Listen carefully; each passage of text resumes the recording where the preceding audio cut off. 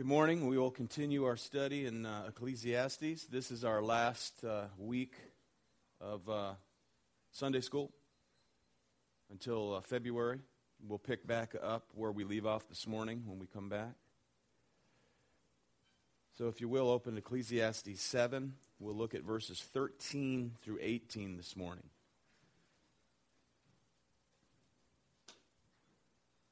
Ecclesiastes 7, beginning in verse 13. Consider the work of God. Who can make straight what he has made crooked? In the day of prosperity, be joyful, and in the day of adversity, consider. God has made the one as well as the other, so that man may not find out anything that will be after him. In my vain life, I have seen everything. There is a righteous man who perishes in his righteousness. There is a wicked man who prolongs his life in his evil doing. Be not overly righteous, and do not make yourself too wise. Why should you destroy yourself? Be not overly wicked, neither be a fool. Why should you die before your time? It is good that you should take hold of this, and from that withhold not your hand, for the one who fears God shall come out from both of them. This section of Ecclesiastes is very much like the book of Proverbs, if you've been keeping up on the reading. This is wisdom for living under heaven. That is from a theocentric worldview. And Hebrew wisdom, or wisdom literature, is not mere intellectualism. The Hebrew thought of wisdom is skillfulness in living. And that is its ability to apply God's truth to everyday living, which of course involves knowledge of God's truth and the ability to apply that to our individual lives and circumstances. So wisdom then it's an active concept. It's not merely a mental or intellectual exercise. It's application of truth made known. So the preacher king here is singing the praises of wisdom. Last time we concluded with verses 11 and 12. Verse 11 we read, "Wisdom is good with an inheritance, an advantage to those who see the sun." So just as an inheritance of wealth can protect against, practical difficulties in life, similarly, wisdom properly applied can protect the soul. That's the idea we left with last week. It preserves the life of him who has it, verse 12. That is wisdom. So the higher life, to live the higher life, if you will, here on earth, the better way of living is always protected by wisdom. And that's what he's been communicating to us in this section of Ecclesiastes. So wisdom can protect people from the hard realities of life, as wisdom preserves the life of its possessor. Verse 12. The advantage of knowledge is that wisdom preserves the life of him who has it, as compared to an inheritance in the hand of a fool. He squanders it. He wastes it. It's a disaster. It's kind of like the prodigal son, right? He asks for his inheritance before his father's even dead, and he goes off to a far land and he squanders it. By God's grace, he comes to his senses and he returns home. However, all prodigals do not come home. All prodigals do not come home, which is a sad thing. So he's teaching us here the right way to live, the right and proper way to look at life, restating the value of wisdom as like an inheritance. Showing us here that the preacher king, Qoheleth, who we believe is Solomon, he's not a mystic. He's not a mystical guy who withdraws from the world and sits in his little den and tries to figure out the mysteries of life philosophically. Nor is he an ascetic. He's not given to asceticism, where he removes himself from the material or physical pleasures of life. We've seen this throughout, amen? He doesn't deny material goods in this life, as though the denial of them will somehow make you a more spiritual person. That's nonsense. This is practical, concrete exhortation for looking at life and living life under heaven, under the Lord's rule and reign. Now, in verses 13 and 14, we see that wisdom considers God.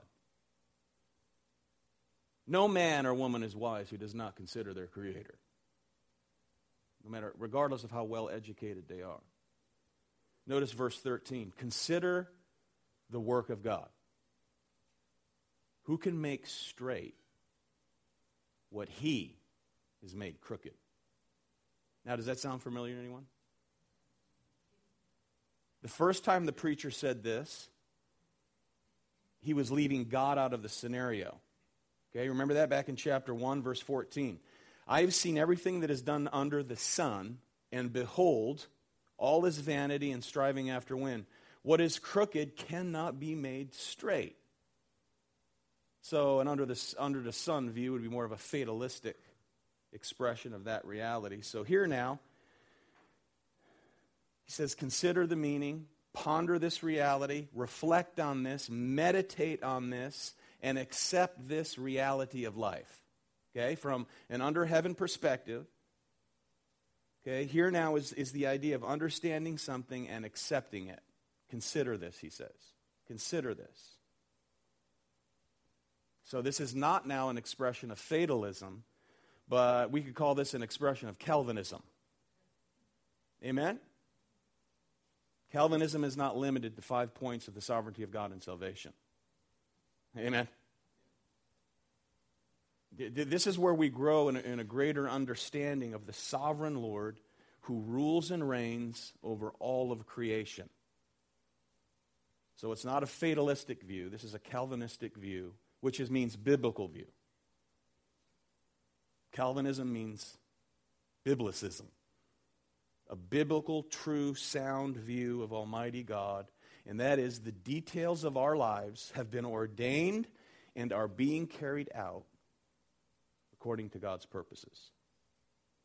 So God's sovereignty ordains the affairs of life, where His providence assures that they happen. Amen? It's the difference between sovereignty and providence. Sovereignty ordains the affairs of this world, that is, God in His sovereignty ordains the affairs of this world throughout time, and providence ensures that they all happen. So the governing affairs of the world are being carried out day by day as God ordained from the beginning. That's what we learn from Scripture. So verse 13, he says, consider, think about, ponder, reflect on the work of God. Who can make straight what He's made crooked? Now, we've heard instruction given to us on death, mourning, sorrow, rebuke, patience, in the midst of difficulty as we've looked at these chapters of Ecclesiastes. And those things are all crooked things. Death, mourning, sorrow, those are all crooked things brought about in this life that we have no power to fix. Okay, we can't raise the dead. Amen? We cannot raise the dead.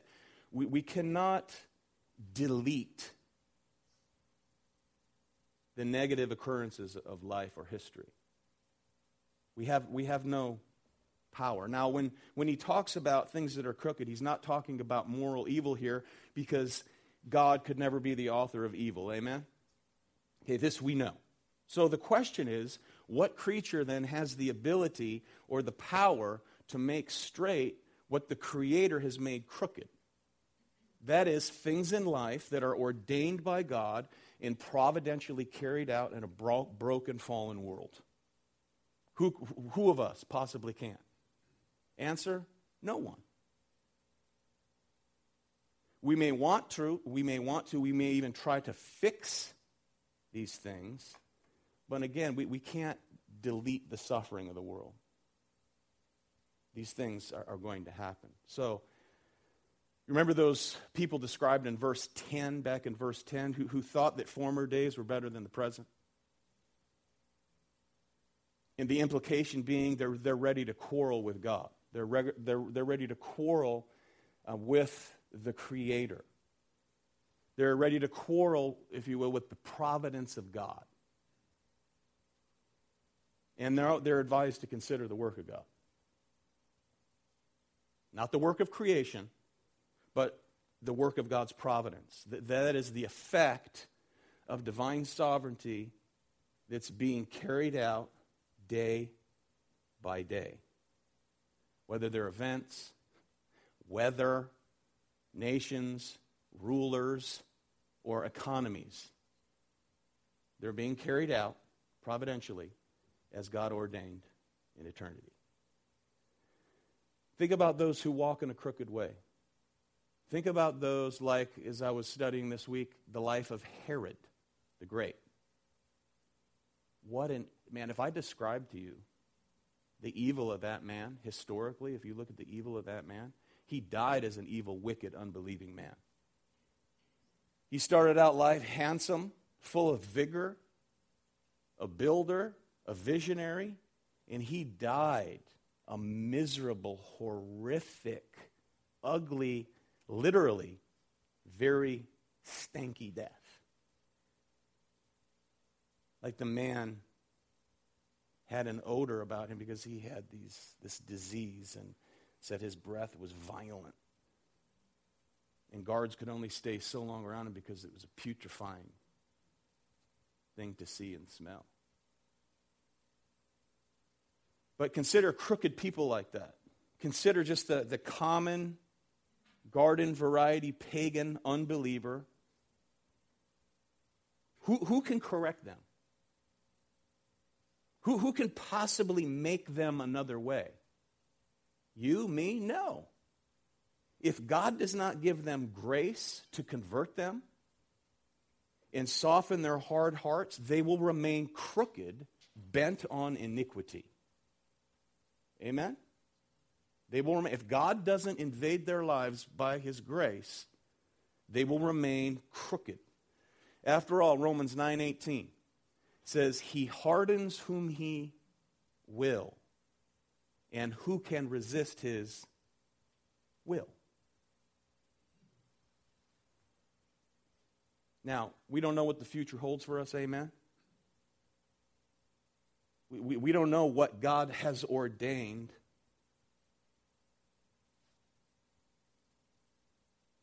So, life isn't about what we devise. Amen? It's about what God has ordained.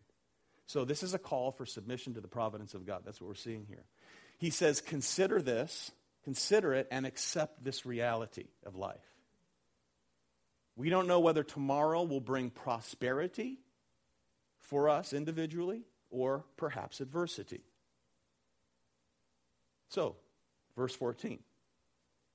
In the day of prosperity, what? Be joyful. Let's rejoice. If it's prosperous, let's rejoice. And in the days of adversity, then consider. God has made the one as well as the other, so that man may not find out anything that will be after him. Now, Solomon could only see so far when he wrote this, amen? Now, we, since the coming of our Lord Jesus Christ, we see so much more. Do we not? Amen. Romans 5:2, in Christ, we rejoice in hope of the glory of God. More than that, we rejoice in our sufferings, knowing that suffering produces endurance. Endurance produces character, and character, hope. And hope does not put us to shame, because God's love has been poured out into our hearts through the Holy Spirit who's been given to us. Now, James writes the same thing in his letter. James chapter 1, verse 2, it says, "Count it all joy, my brothers, when you meet trials of various kinds. For you know that the testing of your faith produces steadfastness. And let steadfastness have its full effect, that you may be perfect and complete, lacking in nothing." So in such times as these, we, those who are in Christ, can find great comfort as we run to Romans 8, verse 28. And we know that for those who love God, all things work together for good. Does that mean all things are good? No. No. All things work together for good for those who are called according to his purpose. So the message is consistent throughout the Bible. There's wisdom and blessing to be found even in the crooked times. Even in the crooked things. For who can make straight what he, God, has made crooked? All are being used for our good, ultimately, the Scripture says. This is what we have to remind one another of. To perfect us in preparation for the eternal life that we already possess. We already possess eternal life. The Lord says in Isaiah 45, "I form the light and I create darkness. I make well-being and I create calamity. I am the Lord who does all these things." So, that is to say, if you think that your life will at all times make sense because you're a Christian, think again. Think again. You don't rightly understand his word. Sidney Gray Danis writes this, quote, "These crooked things too are the work of God. And no one can make straight what God has made crooked. It would be the height of arrogance and foolishness for us to try to change the work of God. Paul claims that we are more than conquerors, not in spite of our suffering, but in our suffering. He explains that this is so because neither death, no matter how tragic, nor life, no matter how difficult, can separate us from the love of God in Christ Jesus our Lord." End quote. So what the Lord says is that in the midst of it all, he says this, "Trust me. Trust me." We see that in Scripture throughout. Now, the fatalism, a fatalistic view, the fatalistic views of hedonism, is that fate is an impersonal force. Okay? Fate to the pagan is an impersonal force that's at work, in the universe. Now, as children of the one true God, we submit to the providence of God, we submit to his wisdom, and that is the wisdom of a personal God who loves us, amen?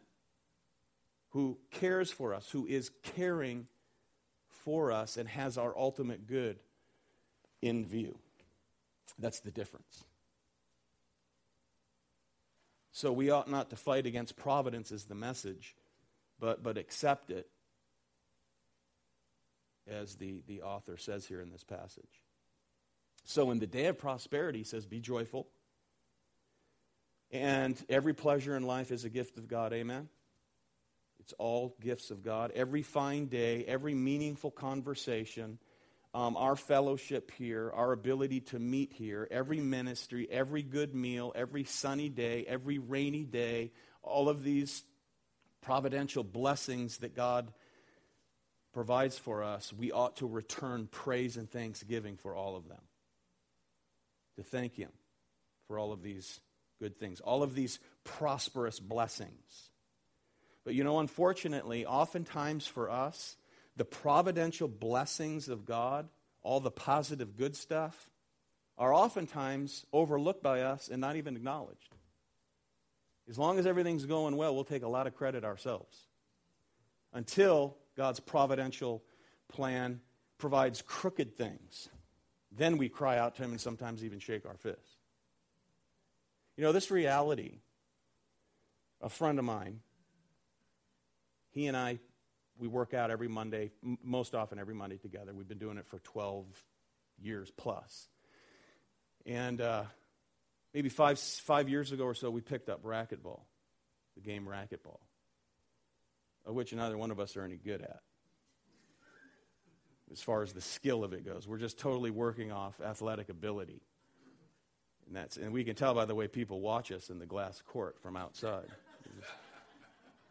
But we don't care. We have a good time. However, one spiritual truth I've learned as regards this and the providence of God and acknowledging God in every good and prosperous thing is that when we play and we make a great shot, you know what we do? Yeah. When we make a bad shot, you know what we do? We look at the racket. When we make a great shot, we never look at the racket. We take all the credit. Anyway. Moving on, verses 15 to 18. This now sets forth the antithesis between righteousness and wickedness. So Koheleth now says, these are things I haven't merely observed in passing, but I've pondered these things. I've looked at these things. I've reflected on these things. And we too must ponder such things. Events and experiences in our very short, brief life. Verse 15, he says, in my vain life I have seen everything. There is a righteous man who perishes in his righteousness, and there is a wicked man who prolongs his life in his evil doing. So the observation here is that the righteous man dies in the midst of his righteousness. Here's a guy who loves the Lord. He walks uprightly, righteously, and he dies in the midst of his righteousness, while the wicked man here in the midst of his wickedness has a prolonged life. What's up?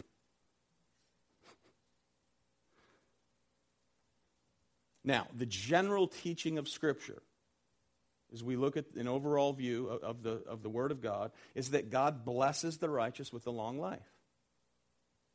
And we see that the wicked are destroyed. I mean, we see these promises in Deuteronomy, the Psalms, the Proverbs. They reiterate this general teaching. Solomon says, I've observed men, righteous men, who perish as the wicked go on in their wickedness. So the general pattern of Scripture obviously is not universal, amen? And this is what he observes. It's not an absolute guarantee. For the righteous man or woman's life may be cut short as the wicked seem to prosper. You see this expressed. You hear the despair of the psalmist in Psalm 73. We don't have time to look at it. You can look at it later. But, he has this attitude. And then you see in the psalm that the issue's resolved in his mind eventually as you read through the psalm. That final judgment in the prosperity of the wicked, he says, their prosperity they had on earth, it will seem like a dream. It was short-lived, although they may have prospered for years or decades in this life. At the final judgment, it will seem like a dream. Now, there's an entire book given to us, is there not, of righteous men being cut off and the wicked prospering? The book of Job. The book of Job.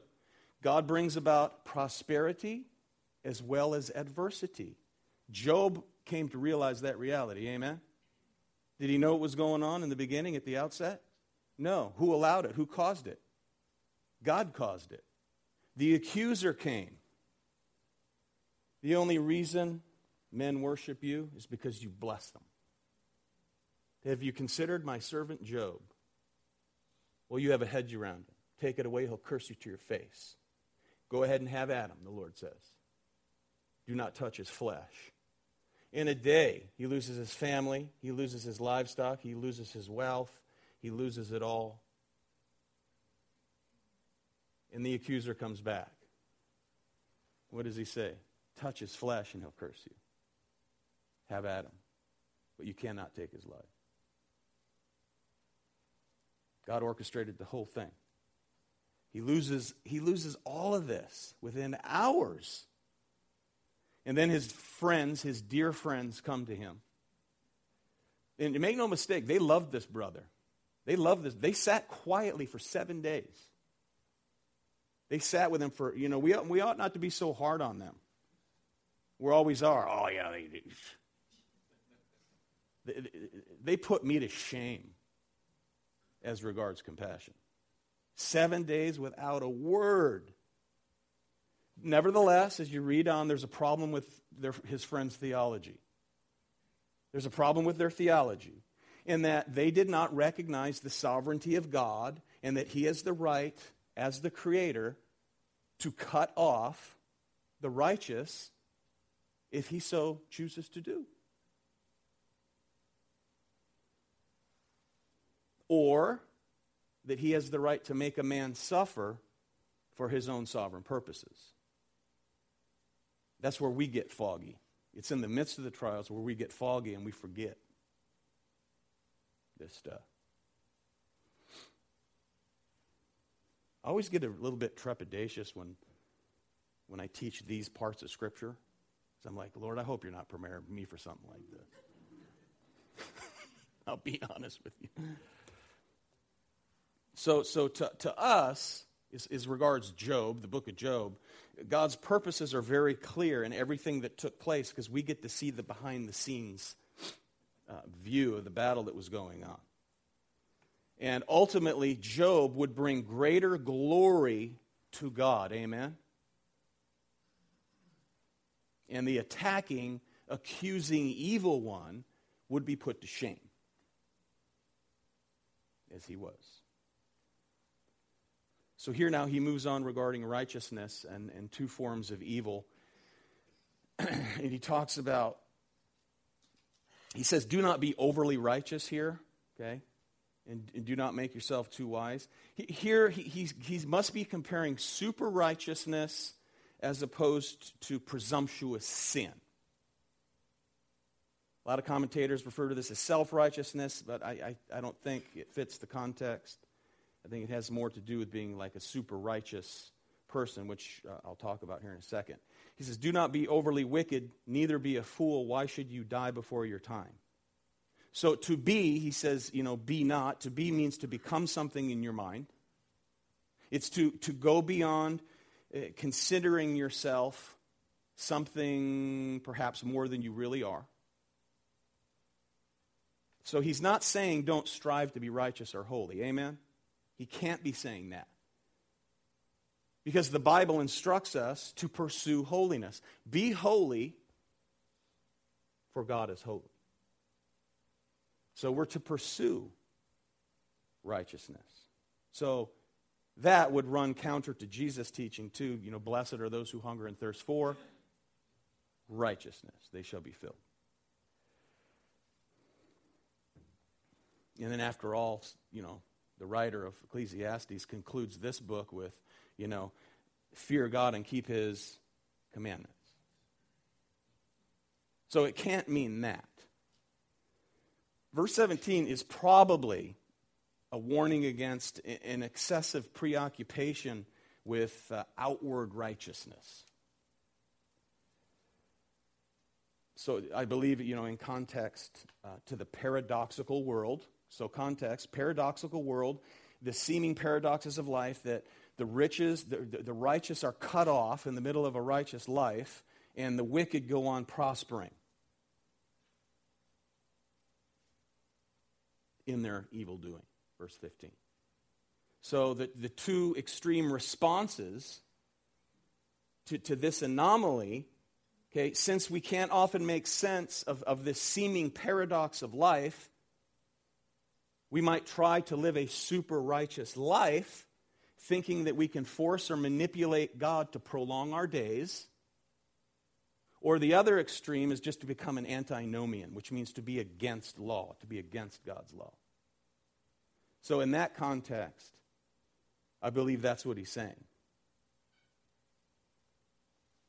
The one is to say, okay, if I just appear to be as righteous as I can and be nitpicky in every little thing of life, God will prolong my life.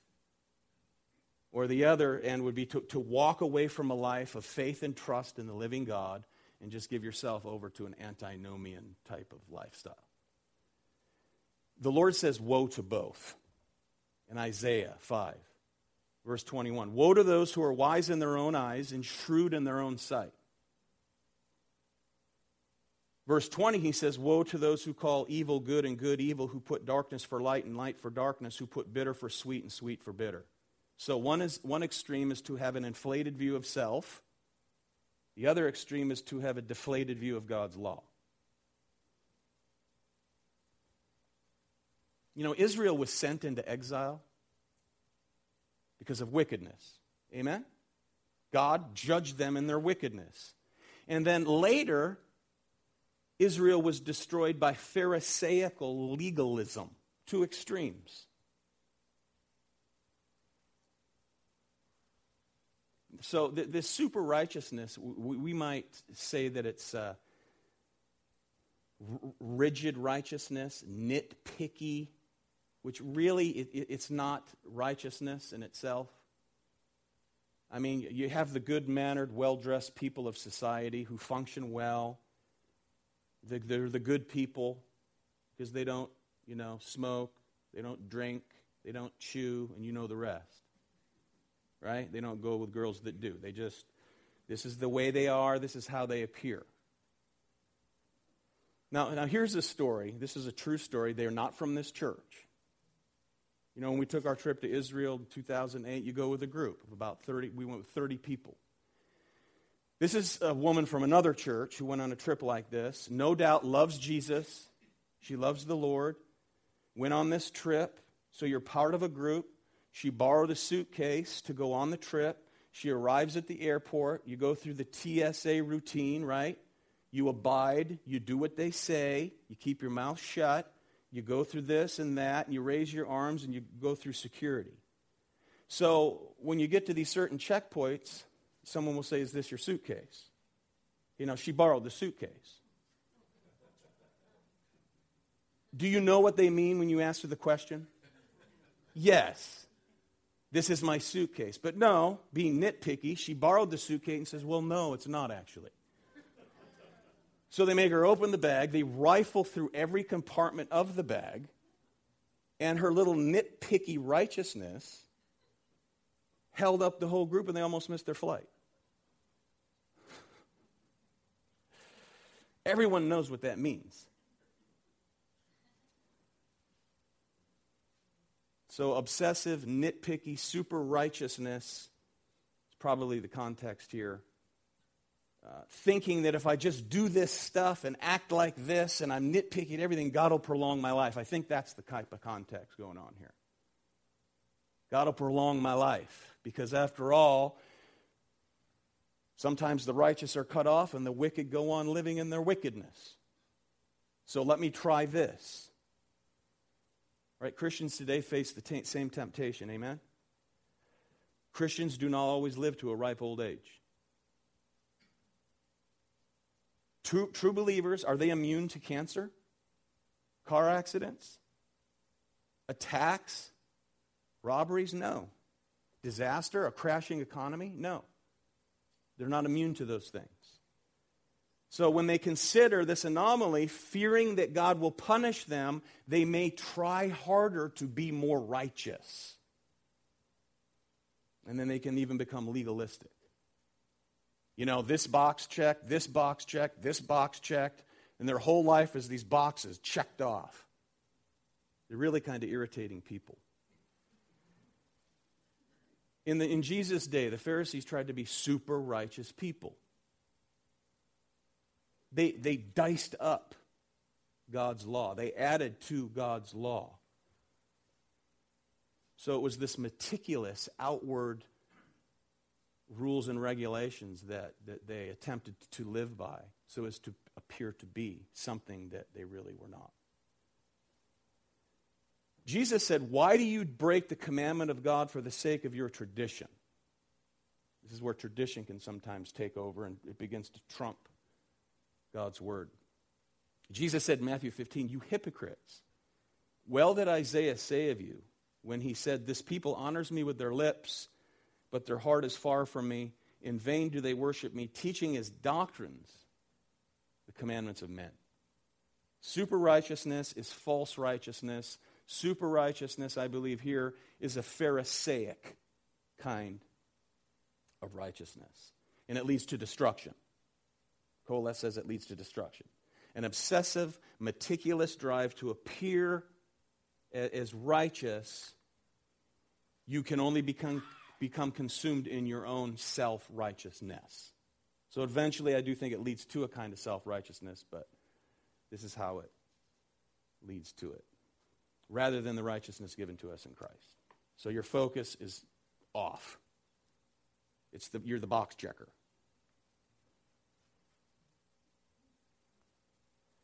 One commentator, Sayao is his name, cited by Gradana, says this: the teacher rejects overconfidence in righteousness and wisdom. He has in mind specifically the notion that it is possible for one to be so righteous that one could always avert destruction and extend life. The teacher is addressing the impossibility of super righteousness among mortals. That is the hubris that one must avoid. It's prideful self-confidence. This kind of prideful self-confidence one must avoid. That attitude is the very opposite of the fear of God. True fear of God. Or then conversely, you could be tempted to give up the Christian life and faith altogether and give yourself over to an antinomian kind of life. So in Scripture, it's the fool who despises God's law. It's the fool who rejects godly wisdom. And they start to gauge everything in life according to how they think and feel now, and not according to the Word of God. So there's two extremes there. Two groups, two responses that are actually contrary to God's Word, where you become some kind of a legalist or an antinomian on the other end. He says, avoid these. Because both, he said, leads to destruction. Therefore, notice he says, take your hand from either of them. Verse 18. It is good that you should take hold of this, and from that withhold not your hand, for the one who fears God shall come out from both of them. Both extremes. A sound biblical fear of the Lord. Reject both these extremes. Take your hand from either of them. That is the counsel. And take hold of this. So in order to avoid both extremes is truth. A proper fear of the Lord. Fear of the Lord. Active participle. A continual active fear of the living God. Awe. Reverence, adoration, the fear of the Lord. And that's the central theme of Ecclesiastes, is it not? That's how the book ends. We see it throughout the book. So the only escape from the vanity of life, the only answer to the questions of life, the only means to a purposeful and meaningful life here, in the only escape from these twin dangers that we just looked at, is to fear God. To fear God is to relate to God as God. To relate to God, the sovereign, as God. We stand in awe of His majesty, amen? His majestic beauty. We value, we esteem His infinite wisdom. That's the fear of the Lord. Man's chief end is to glorify God and enjoy Him forever. Question and answer number 1 to Westminster Shorter Catechism. Philip Ryken, to close, tells of the Scottish theologian Thomas Boston. He was a melancholy man. He's kind of given to depression here and there. Prone to seasons of discouragement, poor health. His greatest trial, along with his wife, was the death of 6 of their 10 children. One of Boston's last sermons was based on the command of Ecclesiastes 7:13. Consider the work of God, who can make straight what He has made crooked. And he called his sermon, The Crook in the Lot. The crook in the lot. Now, Ryken goes along, he moves along in his commentary, And he calls to remembrance the fact that our good shepherd had a crook in his lot. It's called the cross. Came in the shape of a cross, suffering the crooked cross to make atonement for his own. Trusting the Father, he trusted the Father to straighten things out when he raised him from the dead on the third day. If God could straighten out something as crooked as the cross, Ryken says, then he surely can be trusted to do something with the crook in our lot. That, Ryken goes on to say, was the testimony of James Montgomery Boyce, who gave the last time he spoke to his congregation before he died of cancer, the last time he spoke to his congregation at Philadelphia's 10th Presbyterian Church, Dr. Boyce was diagnosed with a fatal and aggressive cancer, and he only had weeks to live. This was the crook in his lot. And I'm quoting now. Dr. Boyce raised a question that was based on the sovereignty and the goodness of God. He asked, if God does something in your life, he asked his congregation, would you change it? To say this the way Koheleth would have said it, if God gave you something crooked, would you make it straight? Well, would you? That's his question. Would you change your disability or disease? Would you change your job or your finances? Would you change your appearance or your abilities or your situation in life? Or would you trust God for all the crooked things in life and wait for him to make them straight, just like Jesus did when he died for you on the cross? Dr. Boyce answered his own rhetorical question by testifying to the goodness of God's sovereign will. He said that if we tried to change what God has done, then it wouldn't be as good. We would only make it worse. The preacher who wrote Ecclesiastes said something similar. Consider the work of God, he said. Do not try to straighten out what God has made crooked. Our Savior would tell us the same thing. When you consider the work of God, he would say, remember my love for you through the crooked cross. And trust our Father to straighten everything out in his own good time. End quote. Says it all.